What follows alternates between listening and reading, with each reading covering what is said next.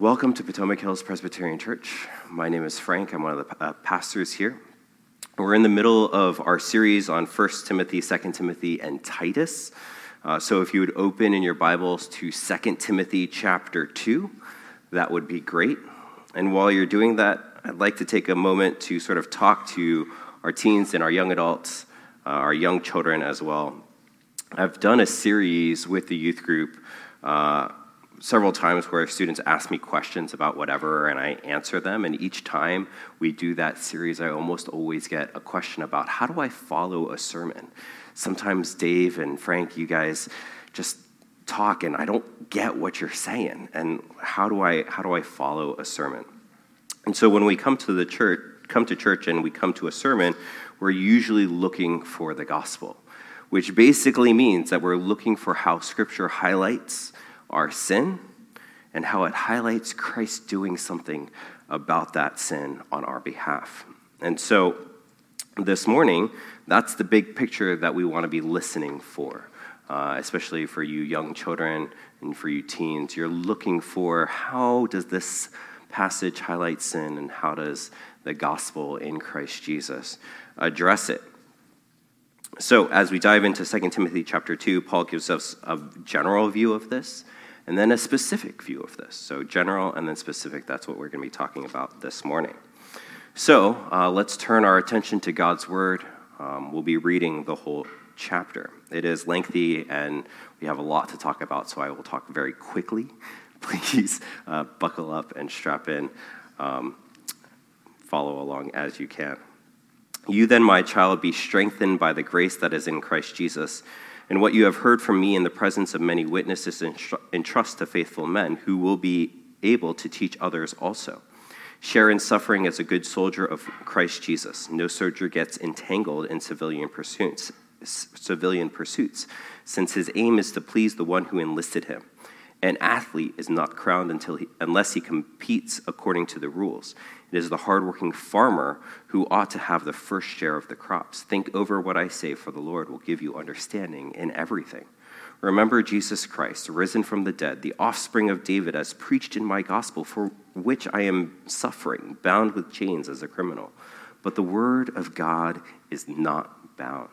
Therefore I endure everything for the sake of the elect, that they may also obtain the salvation that is in Christ Jesus with eternal glory. The saying is trustworthy, for if we have died with him, we will also live with him. If we endure, we also reign with him. If we deny him, he will also deny us. If we are faithless, he remains faithful, for he cannot deny himself. Remind them of these things and charge them before God not to quarrel about words, which does no good, but only ruins the hearers. Do your best to present yourself to God as one approved, a worker who has no need to be ashamed, rightly handling the word of truth. But avoid irreverent babble, for it will lead people into more and more ungodliness, and their talk will spread like gangrene. Among them are Hymenaeus and Philetus, who have swerved from the truth, saying that the resurrection has already happened. They are upsetting the faith of some. But God's firm foundation stands, bearing this seal. The Lord knows those who are his, and let everyone who names the name of the Lord depart from iniquity. Now, in a great house there are not only vessels of gold and silver, but also of wood and clay, some for honorable use, some for dishonorable. Therefore, if anyone cleanses himself from what is dishonorable, he will be a vessel for honorable use, set apart as holy, useful to the master of the house, ready for every good work. So, flee youthful passions and pursue righteousness, faith, love, and peace, along with those who call on the Lord from a pure heart, have nothing to do with foolish, ignorant controversies. You know they breed quarrels.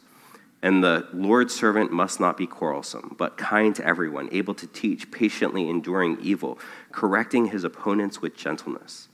God may perhaps grant them repentance, leading to a knowledge of the truth, and they may come to their senses and escape from the snare of the devil after being captured by him to do his will. Let's pray. Father, as we come to your word today, we have many distractions, many different competing cares, a lot of things that are going to keep our focus and our attention away from you. And Lord, your word calls us to pay attention, to pay attention and to focus, not only because you have called us to a holy calling, but because we are soldiers in your army and we need to stand guard. And Lord, as we stand guard, would you give us wisdom to see how we might not quarrel and how we might not be quarrelsome people. And through it all, Lord, we ask that we would see your Son, that we would see Jesus, that we would see the gospel giving us the means by which we might change. And so, Lord, change us by the power of your Holy Spirit. Help us now this morning. We pray this in Jesus' name. Amen. So this morning, I want to start by taking us back to a time when I actually had time to go to Six Flags and to ride roller coasters all day. I was still in college at the time. I was working as a camp counselor at Nerd Camp, and all of my best stories come from Nerd Camp, as many of you know.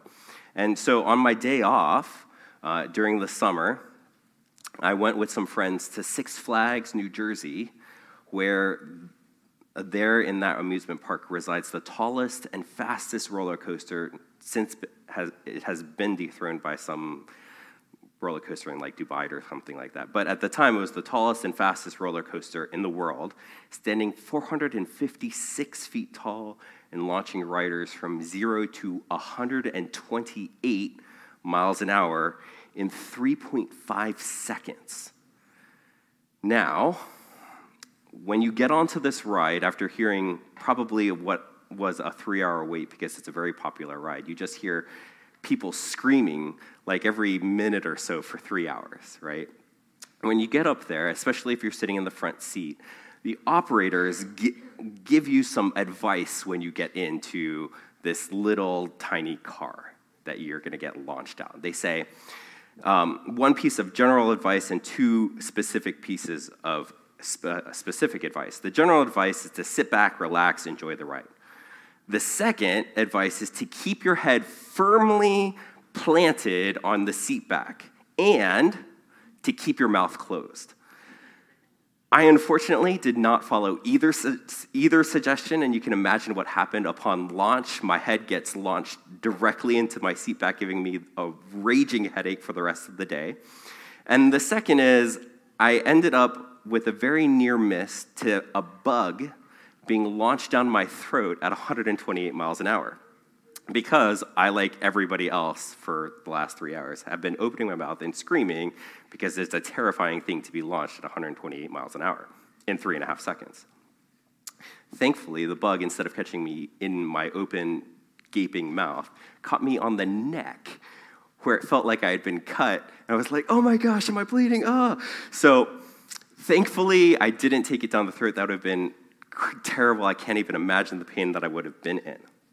Now, these general pieces of advice and specific advice that I received at Six Flags parallel what we get here in 2 Timothy 2. Not so much the sit back and relax while you keep your mouth shut, but advice that points us to a general way of life as a Christian with a specific piece that instructs us to resist our natural temptation to open our mouths. So the keep your mouth shut does in fact apply. Unless you think this applies to only officers, since we've been talking about officers a lot, and this is a letter written to Timothy, who is going to be a leader in the early church, lest you think that all of you who are not officers can just sort of sit back, relax, and just ignore the rest of the sermon. Remember that Paul talks directly to the congregation starting in verse 14. And also, the early church saw this letter not only to, as a personal one to Timothy, but to the wider church as well. And if all of that weren't enough, Peter calls the church, meaning all Christians, a chosen race, a royal priesthood, a holy nation, and a people of his own possession, meaning God's possession, and which also means that we are all called to be a royal priesthood, ambassadors for Christ. And so each of us has that holy calling to sort of embody Christ and to sort of live a life that befits Christ. And not just the elders and deacons. This applies to everyone. Even you children and teens, you have a holy calling even now in your youth. And we're to be, as the ESV heading state, good soldiers and workers approved by God. So let's pay close attention to the last words of Paul, our spiritual mentor and our forerunner, and what he has for us. So let's start with that general advice. Basically, it's pretty simple. Paul wants Timothy to live as befits a follower of Christ. And that's rooted in the fact that Timothy's primary identity is that he belongs to Jesus. Now, that seems pretty straightforward. Timothy's a Christian. He should live like a Christian. And this would be verses 1 through 13. And here are all that we said last week about making the gospel precious and making it the foundation for our lives. All of that still applies. And Paul roots his exhortations in the Gospels in verses 8 to 13. But let's look at what Paul wants Timothy to do. First, three things, what he wants him to do. First, be strengthened by the grace that is in Christ Jesus. That's verse 1. Basically, this is what last week was all about. Is the gospel precious in our lives? It's not only the goal, but also the means by which we live our lives. We taste the grace of Jesus towards us as we extend the same grace to those who sin against us. So, be strengthened by the gospel. 2, entrust to faithful men what you have heard. That's verse 2. Just as Paul has spent a lot of time and effort raising up Timothy, Timothy is to turn around and do the same for the next generation. And so this gospel isn't just for us. This gospel is also for our children and for their children. Just as it was a heritage for Timothy from his grandmother Lois and mother Eunice, as we found out in chapter 1. So the gospel is really too precious to keep to ourselves. It's far too precious to be lost simply through the passage of time if we don't pass it down. And so Timothy is to care not only about himself and his own faith, but also the faith of children, of teens, and of young adults. They were all of you adults, older adults, at one time.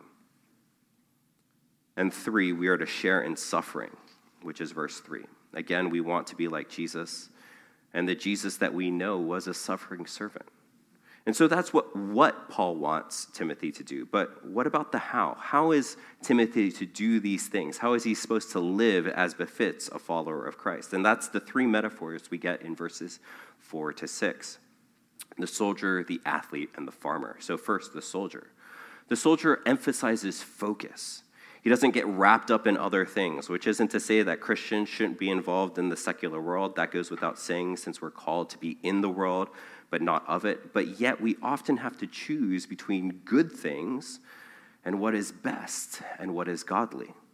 And so, Christian, we are called to be focused on the work that God has for us to do. What about the athlete? The athlete emphasizes faithfulness and righteousness. While we're freed from the law's demands to produce righteousness, we are still called to do what is right before God as described in the law. So the third use of the law, there are 3 uses of the law. The third use is to teach us what is pleasing to God, and all of that is meant to help us live a life that befits a follower of Christ. And just because we're saved and can't out-sin the blood of Jesus doesn't mean that we get to sin as if it were nothing. So, Christian, it seems pretty simple. You need to live righteously. You are called to live righteously. That seems sort of obvious, but it's not always obvious that we are called to live righteously. And then the farmer emphasizes diligence and consistency. There aren't breaks for the farmer or for the Christian. Each and every day we have to get up and work out our faith in fear and trembling. And Ephesians 5 calls us to look carefully how we walk, not as unwise, but as wise, making the best use of the time because the days are evil. And so we really have to sort of stack good days. We really want to sort of be consistent and diligent in pursuing Christ and being righteous and repenting. And so, really, when we take all 3 metaphors together, we are to focus on Jesus, to live like Jesus in righteousness and faithfulness to the gospel, to be consistent, faithful, and enduring in our walk with the Lord. In short, we're supposed to look like Jesus. Surprise. Christians are supposed to look like the one whom they're named after. But though we know that we're to be about Jesus and the next generation and to make the gospel precious through focus, faith, and diligence, we still don't know why. We know the what and the how, but the why. Why do we do this? Why do we strive after the Lord with so much? Why do we put so much effort in being faithful if we have already been saved? What is the purpose and drive for all this hard work that we're to walk in? We're not just to walk because we're supposed to walk, but there is a purpose to it. And that's right there in verse 10. We endure everything for the sake of the elect, not because their salvation depends on us, but because it is through our faithful labor and ministry and witness to the gospel that many of the elect are saved. There are very few things in life that are more meaningful than leading somebody else to faith in Christ Jesus. It's an amazing thing, one that I've had very few opportunities to do, to my chagrin. But yet when it happens, it's an amazing thing. And there are often times where we would say we would do a lot for the sake of just one to be saved. Why? Because it is so meaningful that one be saved. We are seeing at least one person move from eternal death to eternal life. It makes everything worth it. So friends, this is what it means to have a Jesus perspective. That we would see the world the same way that he does. That we would see it with faithfulness, with focus, with righteousness, with diligence, with confidence, for the sake of saving sinners. That our hearts would break over sin, but that we don't want to argue with those sinners, but rather that we would love them with grace, meeting them in the midst of their sin before their repentance, that they might see Jesus in us. It is our hope through our focus, faithfulness, and diligence, through our devotion to the gospel of Christ Jesus, that some, not all, but some, would come to faith and a saving knowledge of him. That's why we do it. Jesus was in the business not of pointing out sin, but in reclaiming sinners and saving them. That was his overriding priority, and it should be ours as well. Which brings us to the specific advice that parallels the advice I got on the Kingda Ka, which is that big, giant roller coaster. Keep our mouths shut, and more specifically from the text, don't quarrel. And both pieces of advice go against most of our gut instincts. When you're strapped into what amounts to a catapult and you start going, your first instinct is to scream, which opens you up to eating a big fat bug, which both hurts and is just gross. But when we're confronted by people that we think are wrong, people that come at us with hostility and with hatred, our gut instincts is to open our mouths and to defend what is true and what is right, to defend ourselves, and to set them straight. But usually that ends up just in an argument where everyone is just more entrenched in the positions that they started in, which is the opposite of what we want to happen. And so this would be verses 14 to 26, what the ESV labels a worker approved by God. But really, it's a section that talks about how a worker that is approved by God relates to others. There are no less than 4 times that Paul talks about avoiding quarrels with others. Again and again, Paul harps on the way in which we speak to one another. The emphasis calls back to the book of James' emphasis on the power of the tongue. Listen to James 3, verses 5 and 6. How great a forest is set ablaze by such a small fire. And the tongue is a fire, a world of unrighteousness. This tongue is set among our members, staining the whole body, setting on fire the entire course of life, and set on fire by hell. And isn't it interesting that of all the specific things that Paul could instruct Timothy in, the way in which he engages with others through words is the first specific thing that we get in this letter. Listen again to how Paul hammers home the importance of our words in this section. Starting in verse 14. reminding them of these things and charge them before God not to quarrel about words, which does no good but only ruins the hearers. Do your best to present yourself to God as one approved, a worker who has no need to be ashamed, rightly handling the word of truth. But avoid irreverent babble, for it will lead people into more and more ungodliness, and their talk will spread like gangrene. Among them are Hymenaeus and Philetus, who have swerved from the truth, saying that the resurrection has already happened. They are upsetting the faith of some. But God's firm foundation stands, bearing this seal: the Lord knows those who are his, and let everyone who names the name of the Lord depart from iniquity.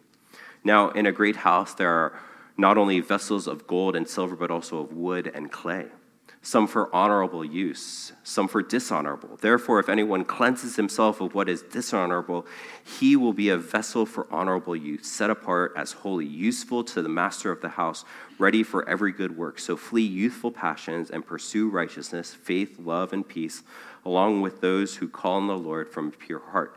Have nothing to do with foolish, ignorant controversies. You know that they breed quarrels. And the Lord's servant must not be quarrelsome, but kind to everyone, able to teach, patiently enduring evil, correcting his opponents with gentleness. God may perhaps grant them repentance, leading to a knowledge of the truth, that they may come to their senses and escape from the snare of the devil after being captured by him to do his will. And so Paul is pointing out to Timothy and to us that being a Christian has its own set of sin patterns. When we become Christians, Satan doesn't just give up. He doesn't say, well, he's a Christian now, oh well. He is, in fact, more pleased to come after us. Why? Because we're not his anymore. He's just as happy for us to be self-righteous, condescending, and quarrelsome as he is for us to be debauched and wild. Either way, sin flourishes in us. And so we must be on guard against the devil in our lives.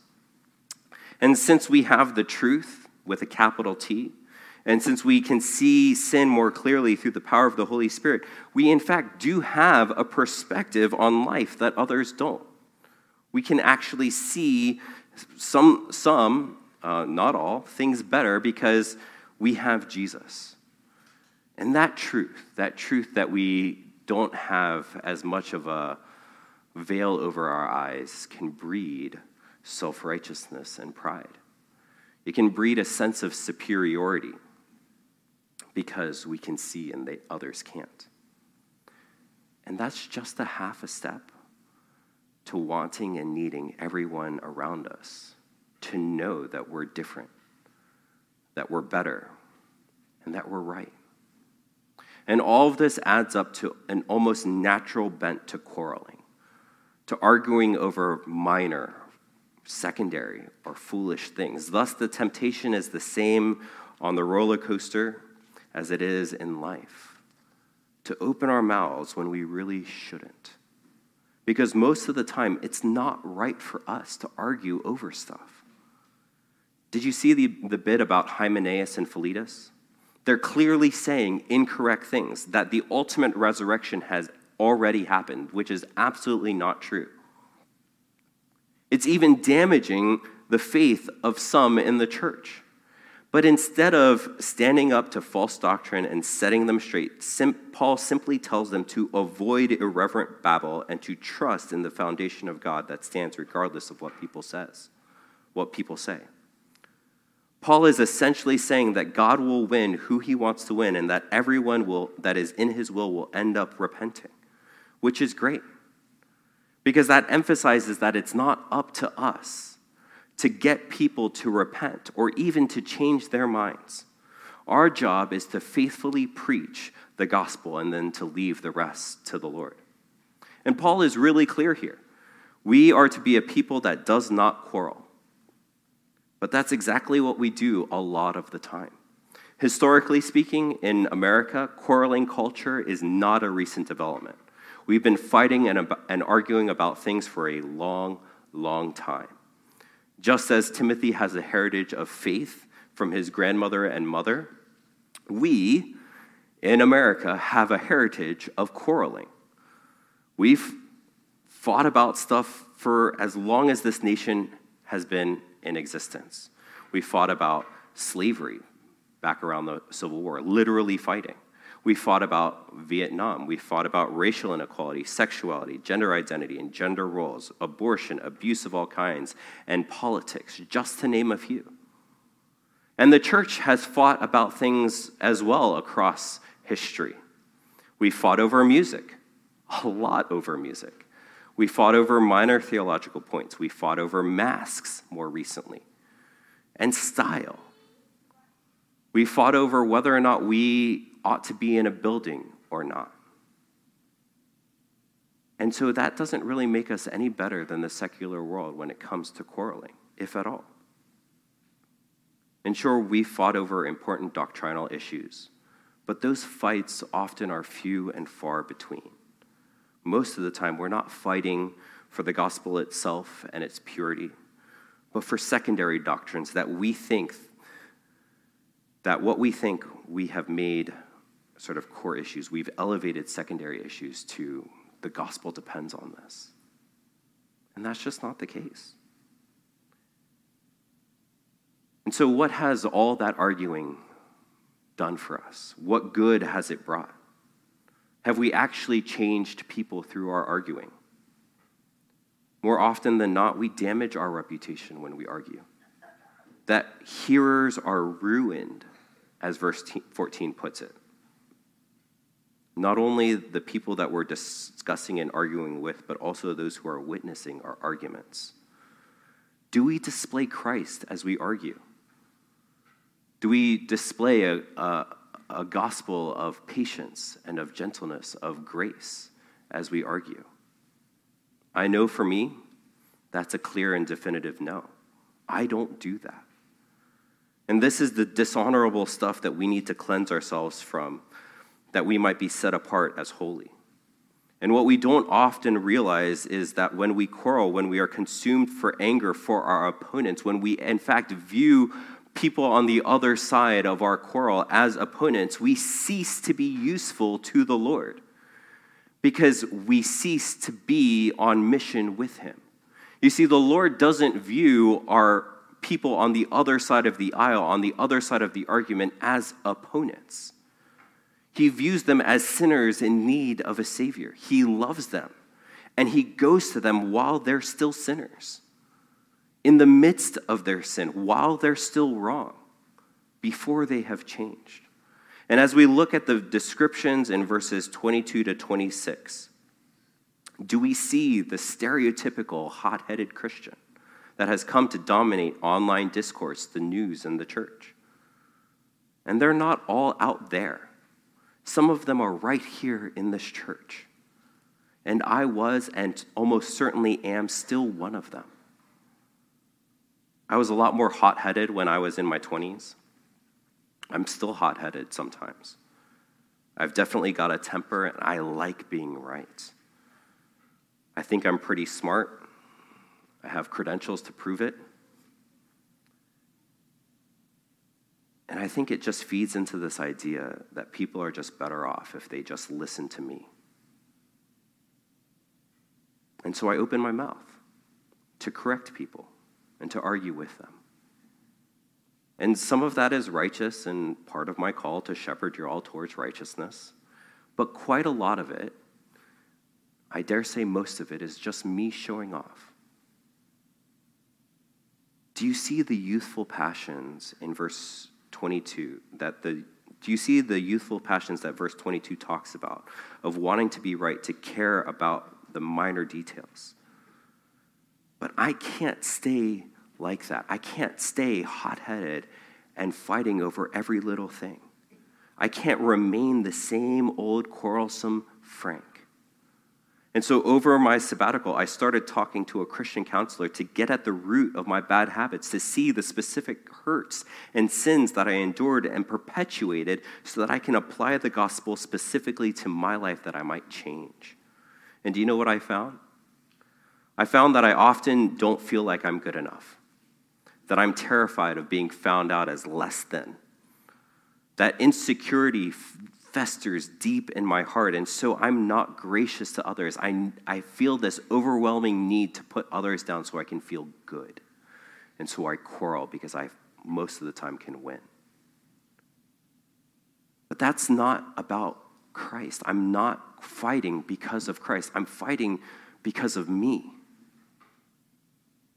I'm not willing to endure injustice as a witness to Christ. I'm not willing to endure evil patiently, as our passage tells us. I'm not willing to embody Christ to others. And so I come after people, not to correct them for righteousness' sake, but to be proven right. But the gospel, thankfully, is slowly but surely transforming me. It's not a sort of catch-all that we just sort of slap onto my sin, but rather it speaks specifically to who I am. It tells me that my insecurity is addressed in the gospel, that the Lord knows me to my deepest core and still loves me and delights in me, that I've been made worthy by the power of the Holy Spirit. And that process of digging in deep with a sinner like me, of coming alongside to find out how I need to hear the gospel applied specifically to me, is what Paul envisions here. When I meet people, I'm not just dealing with a jumble of political positions and doctrines and misconceptions, but rather I'm dealing with a person who has a story just like me, has insecurities just like me, and who has issues just like me. And that person needs the gospel like I do. That person needs a gospel advocate to encourage him or her to righteousness, faith, love, and peace. That person needs someone to come at them. That person needs someone to come at them, not to come at them, but to come with them to a throne of grace. That person needs someone to teach them, to disciple them, to endure their mistakes and sinfulness with gentleness. Perhaps like with me, God might grant them repentance leading to a knowledge of the truth that Jesus has come to die for my sins, to raise me in newness of life, and to speak directly to my deepest longings of my soul. I didn't need somebody to argue with me about the aspects of my life that were wrong. I needed somebody to preach the gospel to me, to walk with me in grace, and by the power of the Holy Spirit, shine light on the root of my issues. To be patient with me, not to fight with me, but to love me. And as we wrap up, we're called to live lives that are fitting for followers of Christ. We are to be rooted and grounded in the gospel, living with focus, faithfulness, diligence, and consistency. We're to step into suffering as Christ did. And that general exhortation leads us to the specific exhortation to avoid quarrels. Instead of arguing and battling with the culture and with those around us, we are to reflect Christ, who patiently endured evil, even extreme evil, all the way to the cross, for our sake, that we might receive repentance and have our eyes opened. This chapter is a chapter calling us to go to sinners right where they are, to lovingly learn where they desperately need the gospel applied to their lives, and to faithfully preach the gospel with focus, with faithfulness, with diligence, and with consistency. We do all of that while praying for them that the Lord might grant them repentance, that they might be saved from Satan and their sin. And why? Because that's exactly what Jesus did for you and for me through his life, death, and resurrection. Friends, we serve a gospel that tells us that we can't change ourselves because we're dead in our transgressions, and dead people don't do anything. And so why should we expect anyone to change? That our arguments are so clever and so unwaveringly and obviously true that they would be argued into the kingdom, that they would be argued into life? No. We believe in a gospel that says that we need a change giver, that we need a life giver. And without him, we can do nothing. And we should have that expectation that if we want to change people, if we want to change this world, in fact, we need to give them the change giver. not through arguments and through quarrels, but through a picture of a suffering servant that we see on the cross, that we might exercise the gospel in our lives towards others, not against them. And so let us be a people of peace, for we serve the Prince of Peace. Let us be a people that show love because he is truly, in fact, the lover of our souls. And let us not quarrel, because the Lord never quarreled with us. He always met us right where we are in the midst of our sin, saying, I understand that you're sinful. I understand that you're broken. I understand that you're hurting. Let us see how the gospel applies to that specific hurt, to that specific sin, that you might see how good and gracious I am. Come, taste and see that I am good. Let's pray.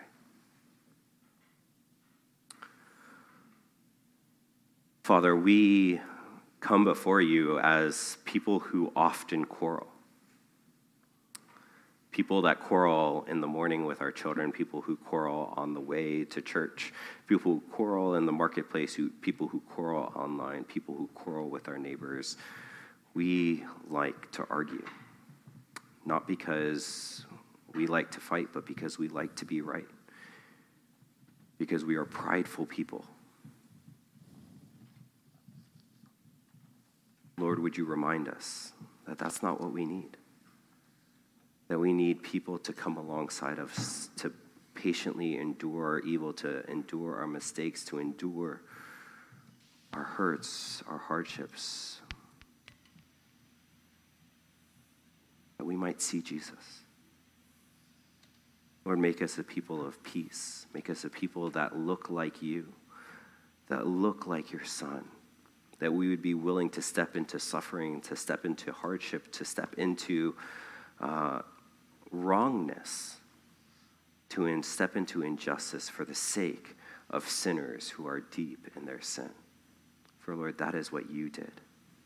Lord, give us eyes to see, give us hearts that love as you love. In short, Lord, make us more like you, we pray.